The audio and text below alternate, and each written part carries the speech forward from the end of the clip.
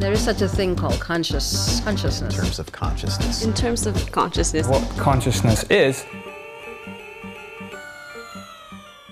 You're listening to Explain the Brain from the Mind Science Foundation. It's a little show that asks big questions about our minds. On this episode, we take a look at how infants learn to get around. This is Grace. She's 2. She's hanging out with her Aunt Kelly. And this running thing, she's got it down. But... what do you have there, Grace? You trying to zip it? Help. Need help? You say help, please, Auntie?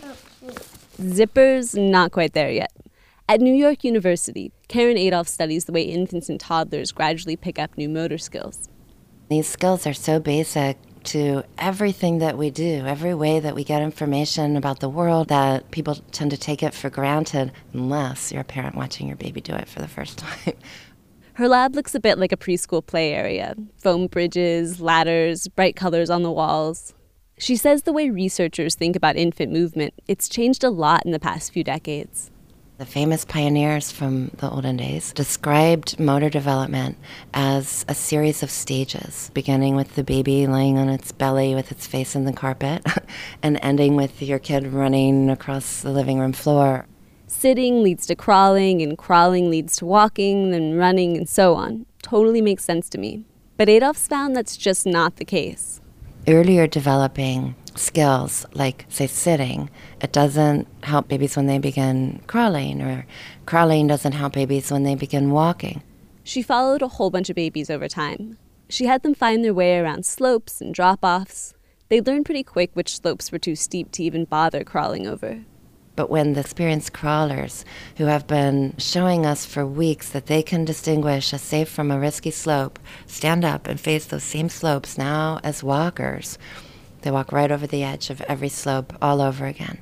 Is it hard not to be like, man, like babies are kind of dumb? Like, I realize you're not saying babies are dumb, well, but like, what's your takeaway? We've also studied adults learning new skills like brachiation, which is where you move on your arms on monkey bars. For most adults, they have not brachiated maybe ever, or at least since they were, in grade school. Adolph asked the adults to judge how far apart they could swing their arms, and they had no idea of their limits on monkey bars.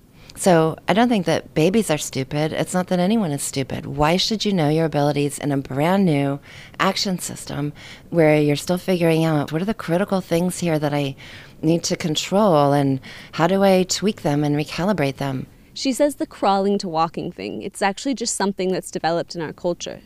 And some cultures do not value crawling and don't encourage their babies to crawl. Many babies bum shuffle where they scoot around in a sitting position.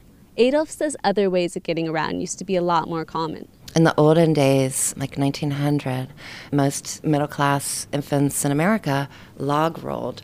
So they would roll, with their body outstretched. And so more babies did that than crawled. And that's so much slower.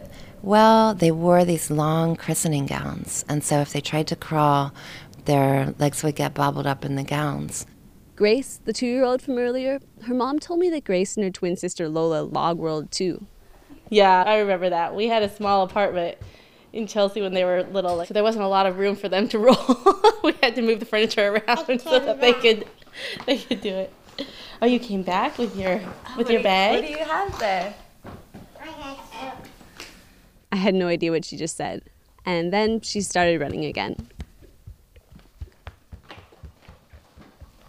They're funny when they run because they have such different styles. Grace runs with one arm like tucked into her side, and then Lola runs, she's very scampery when she runs. It's all kind of helter-skelter. But Adolph says this erratic running or walking, it's totally normal, and there's nothing parents really should do to discourage it. Babies are not very concerned with efficiency for the first several months of acquiring a new skill.